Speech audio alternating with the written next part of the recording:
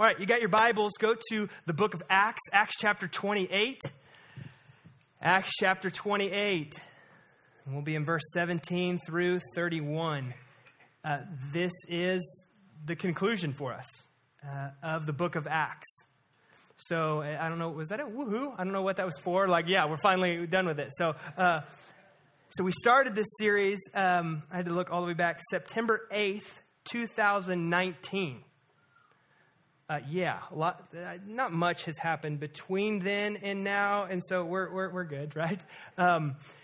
We have spent 50 plus weeks in the book of Acts. I lost count at 53, so obviously that means we went through most of the COVID season in Acts. We have covered 1,000. At the end of today, we'll cover 1,007 verses. You're new, like, is that typical? Yeah, that's typical. That's what we do here at the Park Church. We preach through books of the Bible. Not typically do they take us that long. So maybe I should first say to all of you, thank you.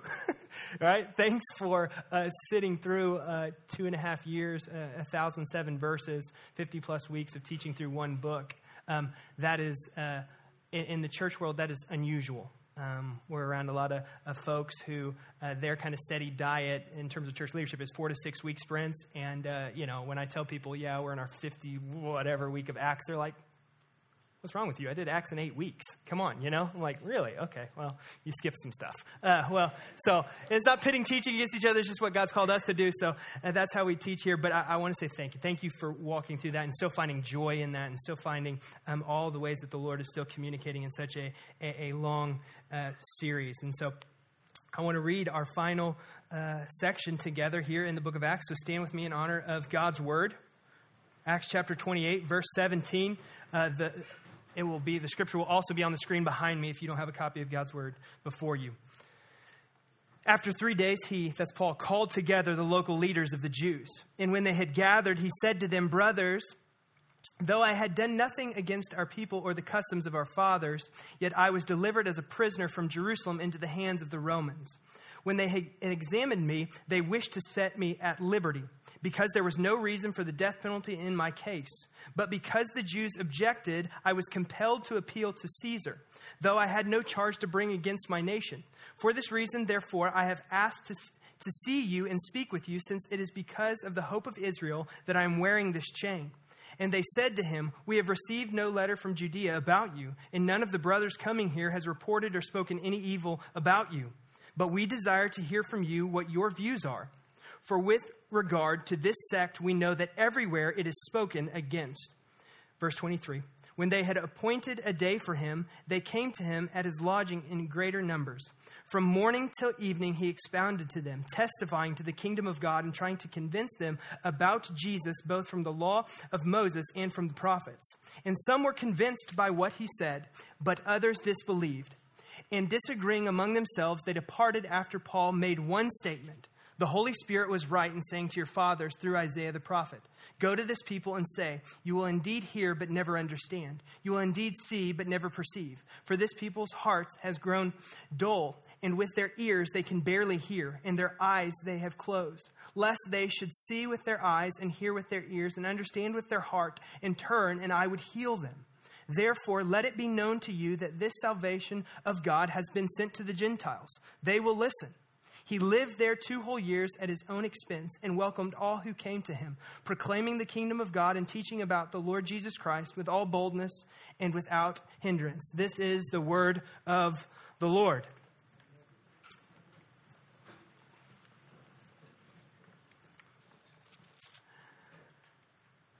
So that's the ending. So Acts is actually volume 2 from the Gospel of Luke. Luke is the writer of the book of Acts. And he wrote a 2-volume set, and the first one carries his name.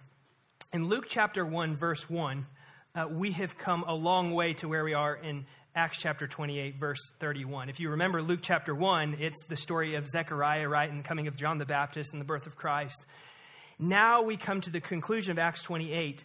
That covers nearly 6 decades.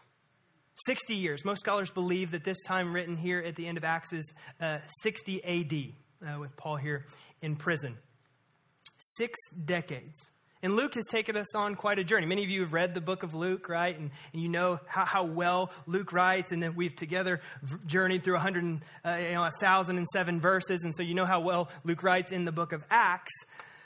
But his ending, if I'm being honest, seems a bit surprising. It seems a bit, maybe, can we use the word frustrating? And endings are important, correct? Tessa and I, we were watching a show, and it has multiple seasons, and we knew that they were only going to do 4 seasons of this show. So we watched season 1, season 2, season 3, and then we get to like the final season, season 4, right? And we're watching each episode, and we're like, wow, this thing is, there are a lot of loose ends happening here, right? And so episode 1, 2, 3, 4, 5, 6, we get to 7, right? And there's one more. And after episode 7, right, the one before the last one, I turned to her and I'm like, how in the world, right? There's this loose end and that loose end. There's this, how in the world is the writer going to get us from all these loose ends to this conclusion, right? How is he going to wrap up all these loose ends? Well, here's the reality. He did. In episode 8, he was just he broke out every cliche, and everything was just boom, and here it is. She fell in love with him, and they fixed this, and they did that. And it was just and at the end of 8, I was like, why did we invest 4 seasons in this garbage for him to, it was just the writer was like, forget it, I can't write anymore, and I'm just concluding it, or money ran out. I don't know what happened. But what happened with Luke? Because what I just read to you, be honest, would probably fit, if you've been with us, almost anywhere in Luke, really at least in the last 5, 6, 7 chapters, okay, after 20. Would it fit in the middle? Would it fit in the end? Yeah, but why is this the conclusion? Luke, there's some loose ends I need you to tie up. Anybody else saying that? Luke, you didn't tell what happened to Paul. He's in prison. In this conclusion, and I'm going to do my best to wrap it up, this conclusion in this way by Luke, the author, begs a question I have been asking here. Why? Is it purposeful, right? We believe that all Scripture is Spirit-inspired, ordained by the Holy Spirit, written through men. Why does Luke in the book of Acts this way? Is it meant to be frustrating? Is it meant to be surprising? Is it meant to feel inconclusive? Well, we might see that this end, and this is what I want to do for 4 points, and the 5th one I really want to drive home. We might see that this conclusion is actually more conclusive than we see on the surface. So, first thing, I have 4 points and then a 5th one that I'll spend most of my time on. The first one, I want to look at verses 17 through 20. This ending reminds us of who the real hero is in the story. Who the real hero is in the story. The whole story. Jesus. You see, Luke didn't intend to write a biography of Paul. Most of the things that we were wrestling at, even that I came with at the end of Acts going, what about this? What about that? They were about Paul. They were about Rome. They were about Caesar. They were about, did Paul get here or get there? Luke purposed to describe the acts of, it's all right, it's the Bible. Luke purposed to describe the acts of the Lord Jesus accomplished by the Spirit. He set out to describe the unstoppable progress of the gospel. In fact, the Gospel of Luke set out to tell all that Jesus began to do and teach until he was taken up. That's Acts chapter 1 that we covered. You see, the book of Acts then is all about Jesus. It's all about his ministry continuing through the Spirit and by the church. That Luke leaves us with Paul preaching the mighty gospel of the kingdom of God in Rome. That's how he leaves us, right? With power, without hindrance. And in choosing to walk away from the story, hear this, Luke masterfully keeps the king, capital K king, not Paul or anyone else, as the hero of Acts. Luke concludes Acts on a note of victory with the triumph of the king. Did you notice in verses 17 to 20, that is Paul before a Jewish audience recounting how he got there. And if you look in the text, it talks about his innocence. He goes, listen, I was innocent. They brought me in innocently. They had no charge against me, yet I appealed to Caesar, but yet I didn't know what to appeal to Caesar because there was no charge against me that I was guilty of. but yet here I am in chains before you. You say, well, what does this have to do with the hero of the story, Jesus? Okay, think back to the Gospel of Luke. How does Luke describe Jesus, the hero, the king of the story, right? How does he describe Jesus' final days here on earth? The innocent man. Perfectly innocent. Not like Paul's innocence, but perfectly in every way innocent. Now before authorities, with no charge that he could ever be guilty before him, standing there in chains. You see, Paul wants to be so tied to Jesus that he is explaining his situation to mirror the hero, to go, listen, I'm not fretting. I'm not worried. Here's what I want you to see. I want you to see that my life is completely surrendered to Jesus. And if my life looks like him, even in suffering, I want to tell you about him. I want to tell you about his story. I want to be so closely aligned with him that even as I'm at the end of this time in Acts, I'm going to share my Savior. You see, the point of Acts is not what happens to Paul, but rather the kingdom that has come. You say, but Kyle, what happens to Paul? Okay, so I'll tell you so you won't ask me after the service. Here's what happens to Paul. This is 60 AD. Paul goes on in prison to write letters. Philippians, Ephesians, Colossians, Philemon.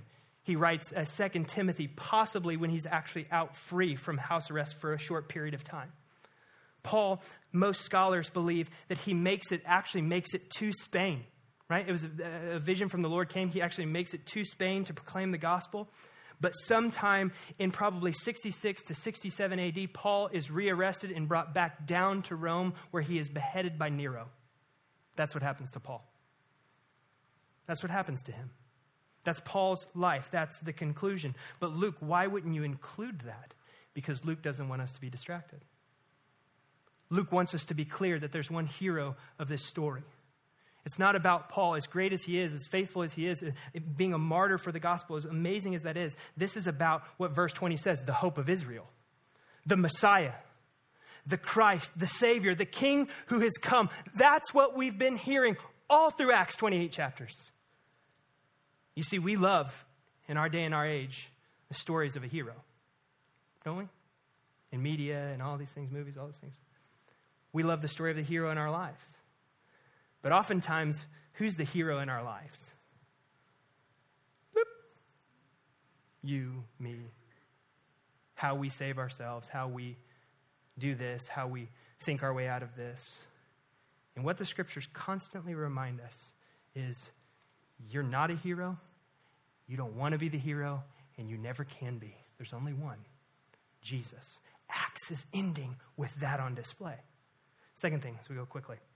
This ending not only shows the hero of the story, but it solidifies the message and mission of Paul, which is not a different message and mission than we have as disciples. In verse 23, I want you to particularly look at that. And it says this, and this could really sum up all of Paul's ministry. So some of you haven't been here through any of our teachings in Acts. I'm glad that you're here. You're going to get like the sum total right here in one verse. And when they had appointed a day for him, they came to him. So this is back, the Jews are coming to him at his lodging in great number. From morning till evening, he expounded to them, testifying to the kingdom of God and trying to convince them about Jesus, both from the law of Moses and from the prophets. What is Paul's singular mission in this life? Exactly what Jesus told him, right? You're going to be what? You're going to be my servant and my witness. Witness of what? The gospel of Jesus Christ. So here Paul is in prison and the message and the mission is still the same. He is sharing Christ with these Jews. And notice there were 3 verbs there. Did you pick that up? Expound, testify, and convince.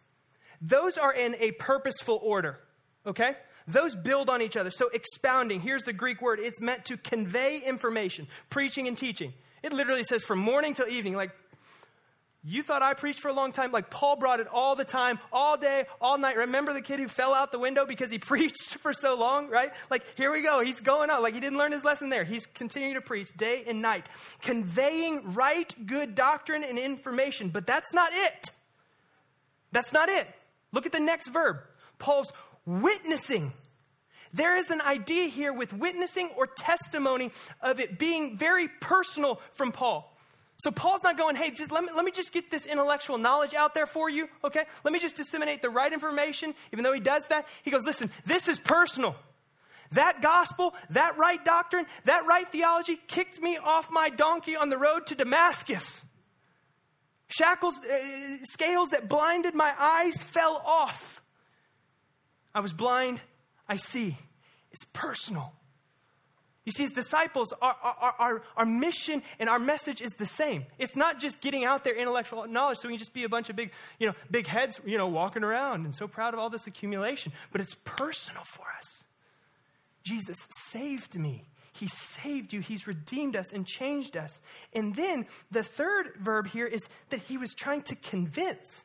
Now, this is not like a salesman kind of like, but this is like with a passion that this gospel truth would not just stay with him, that he wanted to call others to join him, right? So it's right information, right doctrine, right theology that is personal. Yes, that it has transformed our hearts. And then it's this, come with me. Trust in the same Jesus who has cared for me like no one else. This God who has saved my life, this Savior who has redeemed me, who's given me a new name. My old life that's gone, it's new. Listen, come on. That what you're searching for, I know what it is because I've been there. Come with me. It's compelling. It's convincing them. You see, the content of his message was without question. You see it here in Acts chapter 28. It's the kingdom of God. It's Jesus, the prophesied Messiah of the Old Testament. It's that he is resurrected. And that's what Paul is proclaiming. And that's what Luke is reminding here in his final words to us. Your message and your mission are the same as Paul's. Third thing. This ending points to the power of the Holy Spirit. Points to the power of the Holy Spirit. The Holy Spirit, right, is something we've seen a common thread throughout this whole book. In fact, the subtitle of even this series has been Acts of the Holy Spirit, right? Jesus' ministry now carried out by the Spirit through the church. This ending shows the power of the Holy Spirit. You say, Kyle, where do you see that? Verse 24. After Paul preaches, he proclaims, what happens? Verse 24. And some were convinced by what he said. In other words, some believed. They were saved. Why were they saved? Paul's eloquence? Paul's an apostle, and they're like, whoa, he's an apostle. No, they were saved because the Holy Spirit opened their eyes. Right? This is what he says from Isaiah 6. They were saved because their hard hearts were turned into flesh hearts. Hearts that felt, hearts that beat with the gospel grace that was enlivened to them because of the Spirit. This is what the Spirit does. It's not the Parks Church that saves. It's not you that saves, right? It's not your eloquence. It's not your wisdom. It's not your intellect. It is the Holy Spirit that saves. And that's on display here at the end of Acts. Also, verse 25, right? The Holy Spirit being the author and director of the Scriptures. Paul says that about Isaiah 6. He goes, listen, the Holy Spirit was right when he said.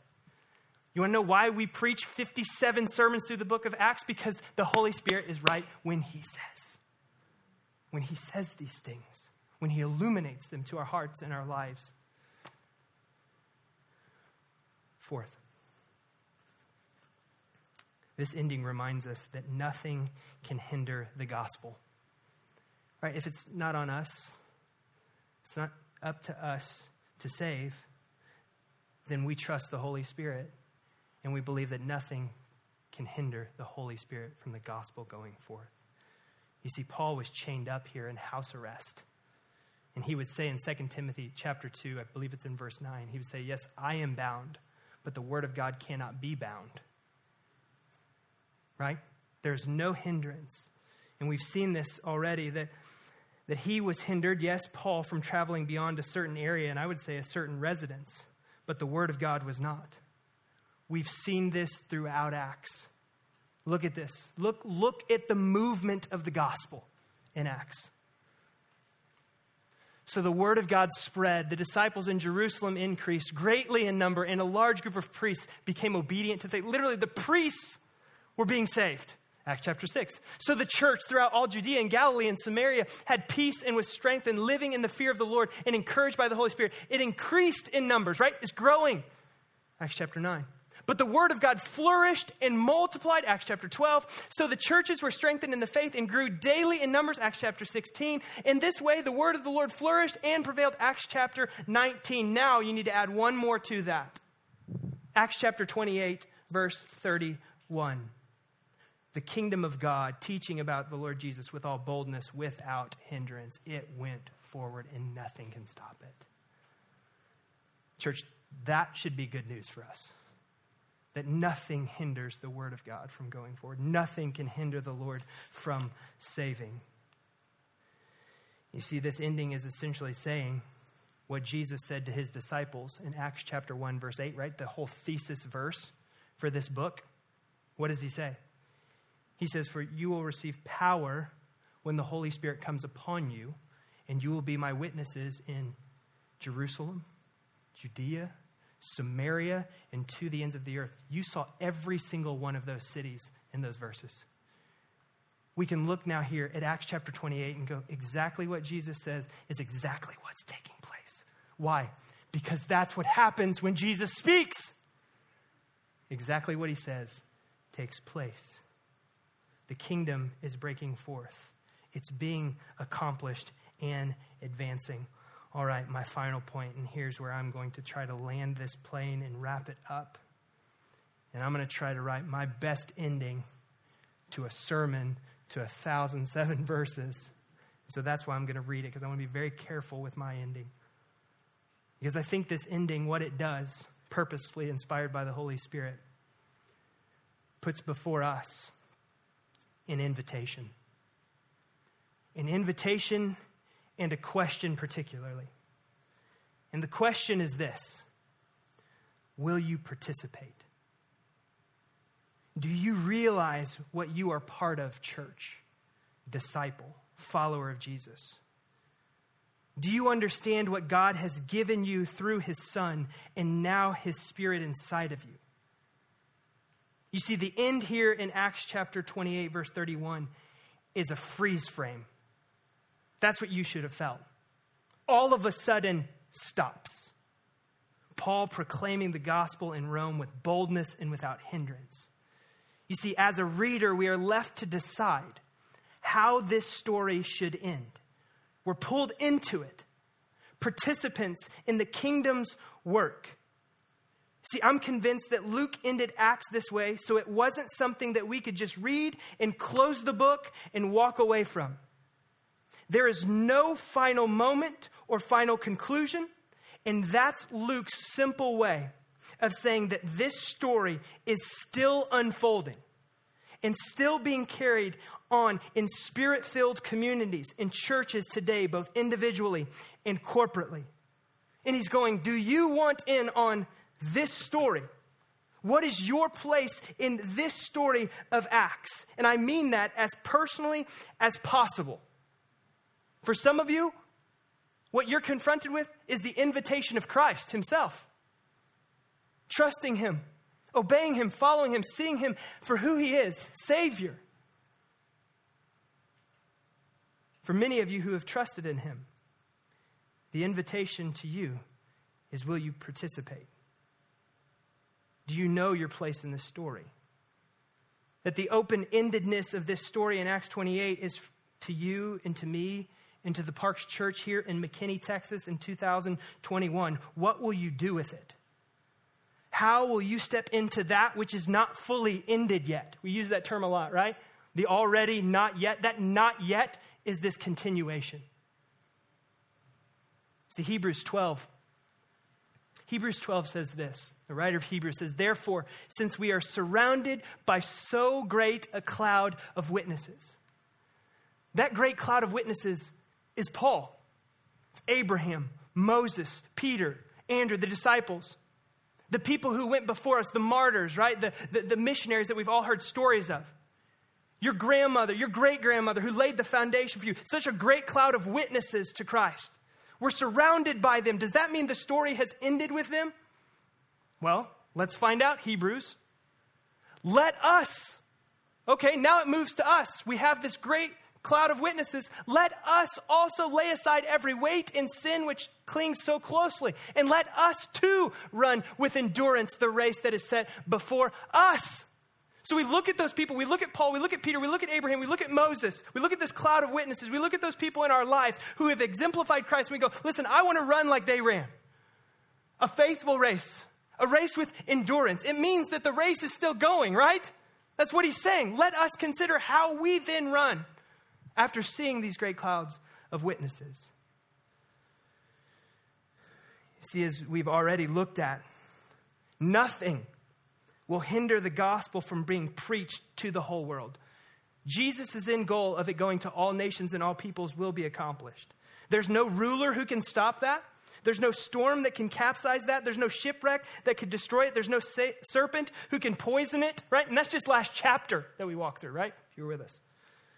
And Acts concludes that the gospel will be preached, proclaimed, that the gospel will be taken to all the nations. And then what should hit us and be hitting us right now is this. Oh, wait, we're the ones called to take it. We're the ones called to carry it. The story is open-ended because the task is ours. Would our lives, think about this, would our lives in our church make sense in a chapter in the book of Acts, right? It's been being written for 2,000 years. So whatever chapter in Acts we would be, would your life and the life of this church make sense? Would we be like, man, that was a hard shift? Like generosity and joy and community and affection for Jesus and zeal and worship. And they attended service 75 minutes once a week.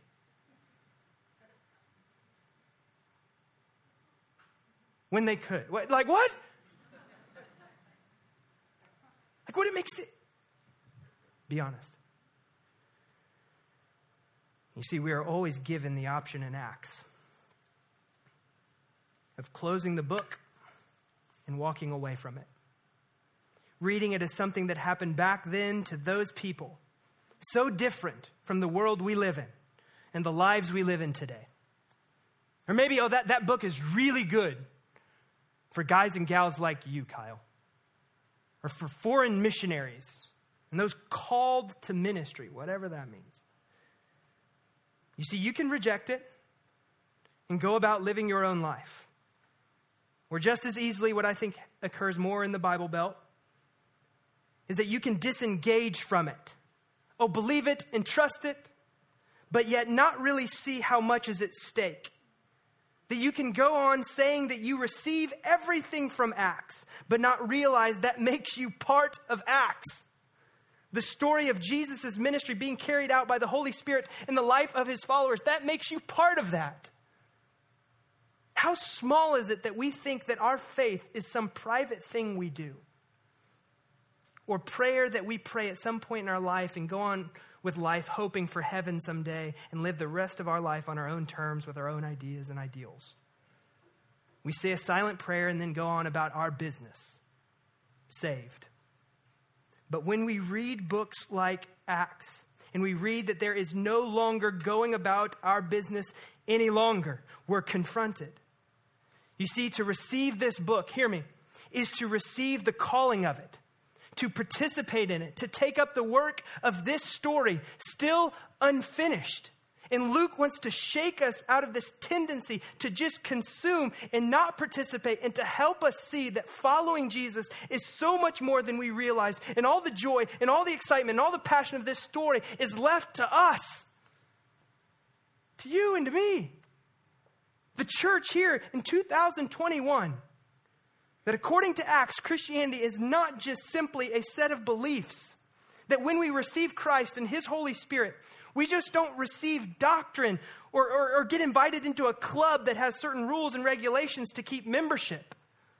Christianity is a kingdom with a king who has saved us, who has redeemed us and called us citizens of a new kingdom, who's in fact went one step further and said, you're my son and you're my daughter. A king who is leading a rebellion against the greatest enemy of the world.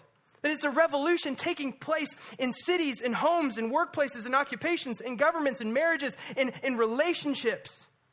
And what we receive is an invitation to participate with all its risks and hopes and costs and expectations and anticipation. To go into that world with hearts of reconciliation, with hearts of love and grace and power and boldness.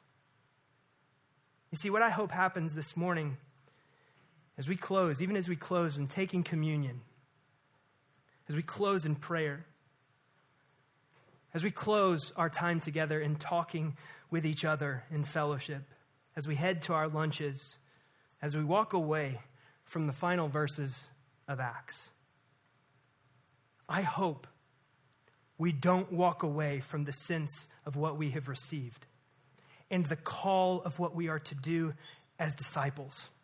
Listen, Acts is our story as believers, the church, that God is continuing to move in power. A new kingdom is coming on earth as it is in heaven. And our place, we'd see and recognize our place in this story.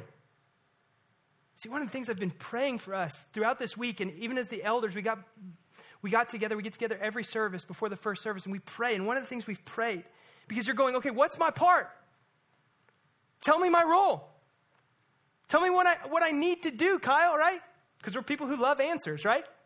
We love conclusions. We like to be told what to do. And what we have been praying for you, because I'm not going to give you that. I'm not going to give you your role. I'm not going to give you your responsibility. I've been pleading and begging that the Holy Spirit would do that. Specifically to your heart, to my heart.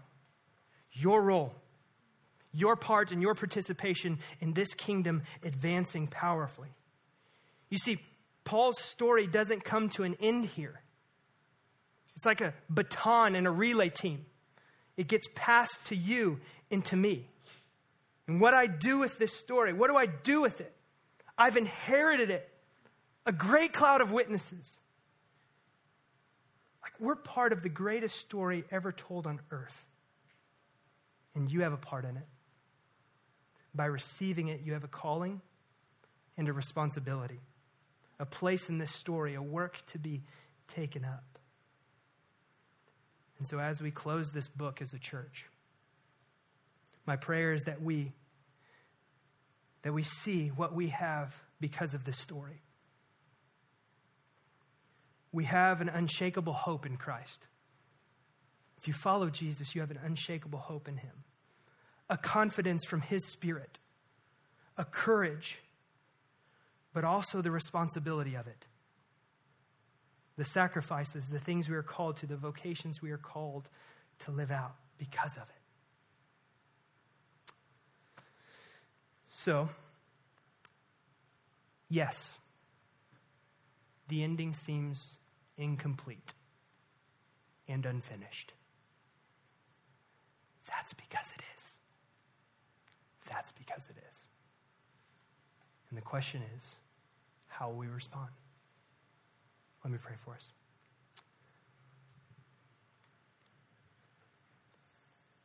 Father, I am thankful, so thankful for your word that leads us to these places in my heart, and I know in so many hearts of this community, of deep conviction. That oftentimes we do not steward the gift of grace and the Spirit that is in us. God, I ask that you would speak to your people, specifically, that even this week would be a tidal wave of your voice through the scriptures, in prayer, in gospel community, in praxis groups. That it would be a tidal wave of your voice making clear our roles as disciple makers, as lovers of Jesus, as followers of Christ, as a community of faith. The places and the spaces that you're calling us to. God, you'd remind us in the spheres of our family, in work, in school, in vocation, in ministry. God, you'd remind us that our chief goal is to embody and present you in a wincing, compelling way, the grace that has saved us. God, I pray that you would dig a deep hunger in this church. Grow our appetite. Decrease our apathy, Lord, I pray. God, our lives in this church, I want it to make sense in the book of Acts. God, help us to overcome many fears that entangle us. Many doubts and struggles and anxieties. Father, I thank you for a church that is willing to wrestle deeply with the things of your heart.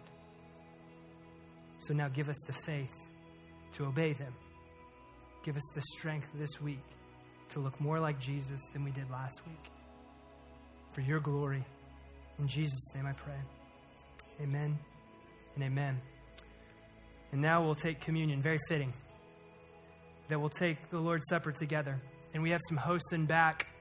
Is there anyone who needs the elements of communion? Just slip up your hand. Our guys and gals will get it for you. So we have one over here, some in the back. So we'll give a few seconds. Just kind of keep your hand up. They'll get it to you.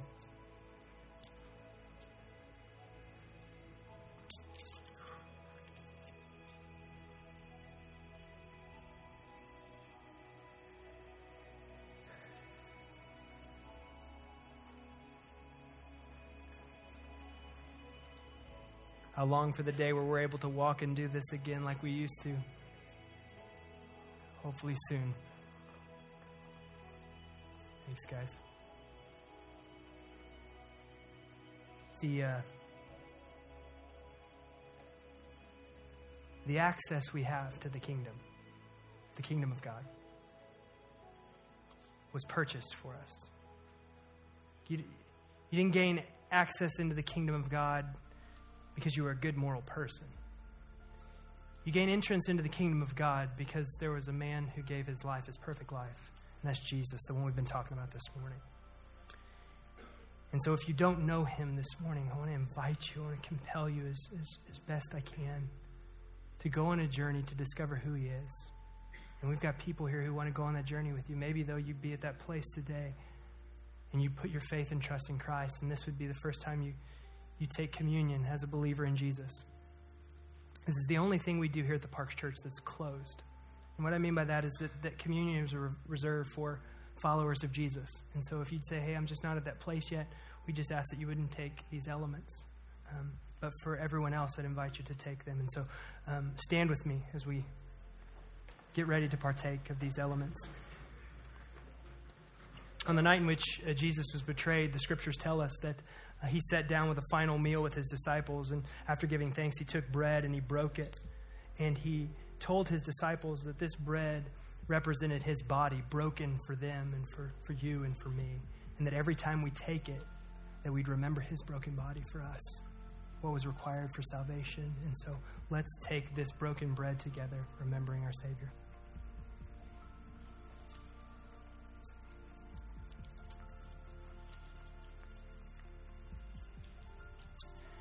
And in the same manner and fashion, he took the cup.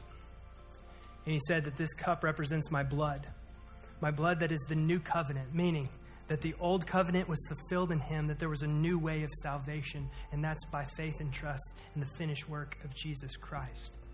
You see, the finished work of salvation is done. The unfinished work of that salvation going to the ends of the earth is not done. But praise be to God, the finished work of salvation is complete. And so we take this cup, remembering the new covenant that's been applied to us. So let's take the blood of Christ together.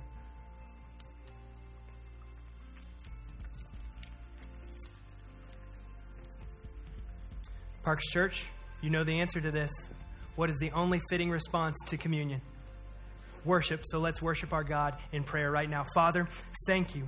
Thank you for your Son, Jesus Christ. With bread in our teeth and juice on our breath, Lord God, we lift our voices to you to say thank you, that we worship you, that we love you for saving us, redeeming us, Lord God. And I pray that we might live with our lips declaring that and our lives declaring it this week, that we are the children of God, we are the church of God, God, and there's nothing that can hinder you. And so, Lord, I thank you for calling us sons and daughters. May we live in light of that grace and goodness this week. In Jesus' name I pray. Amen and amen.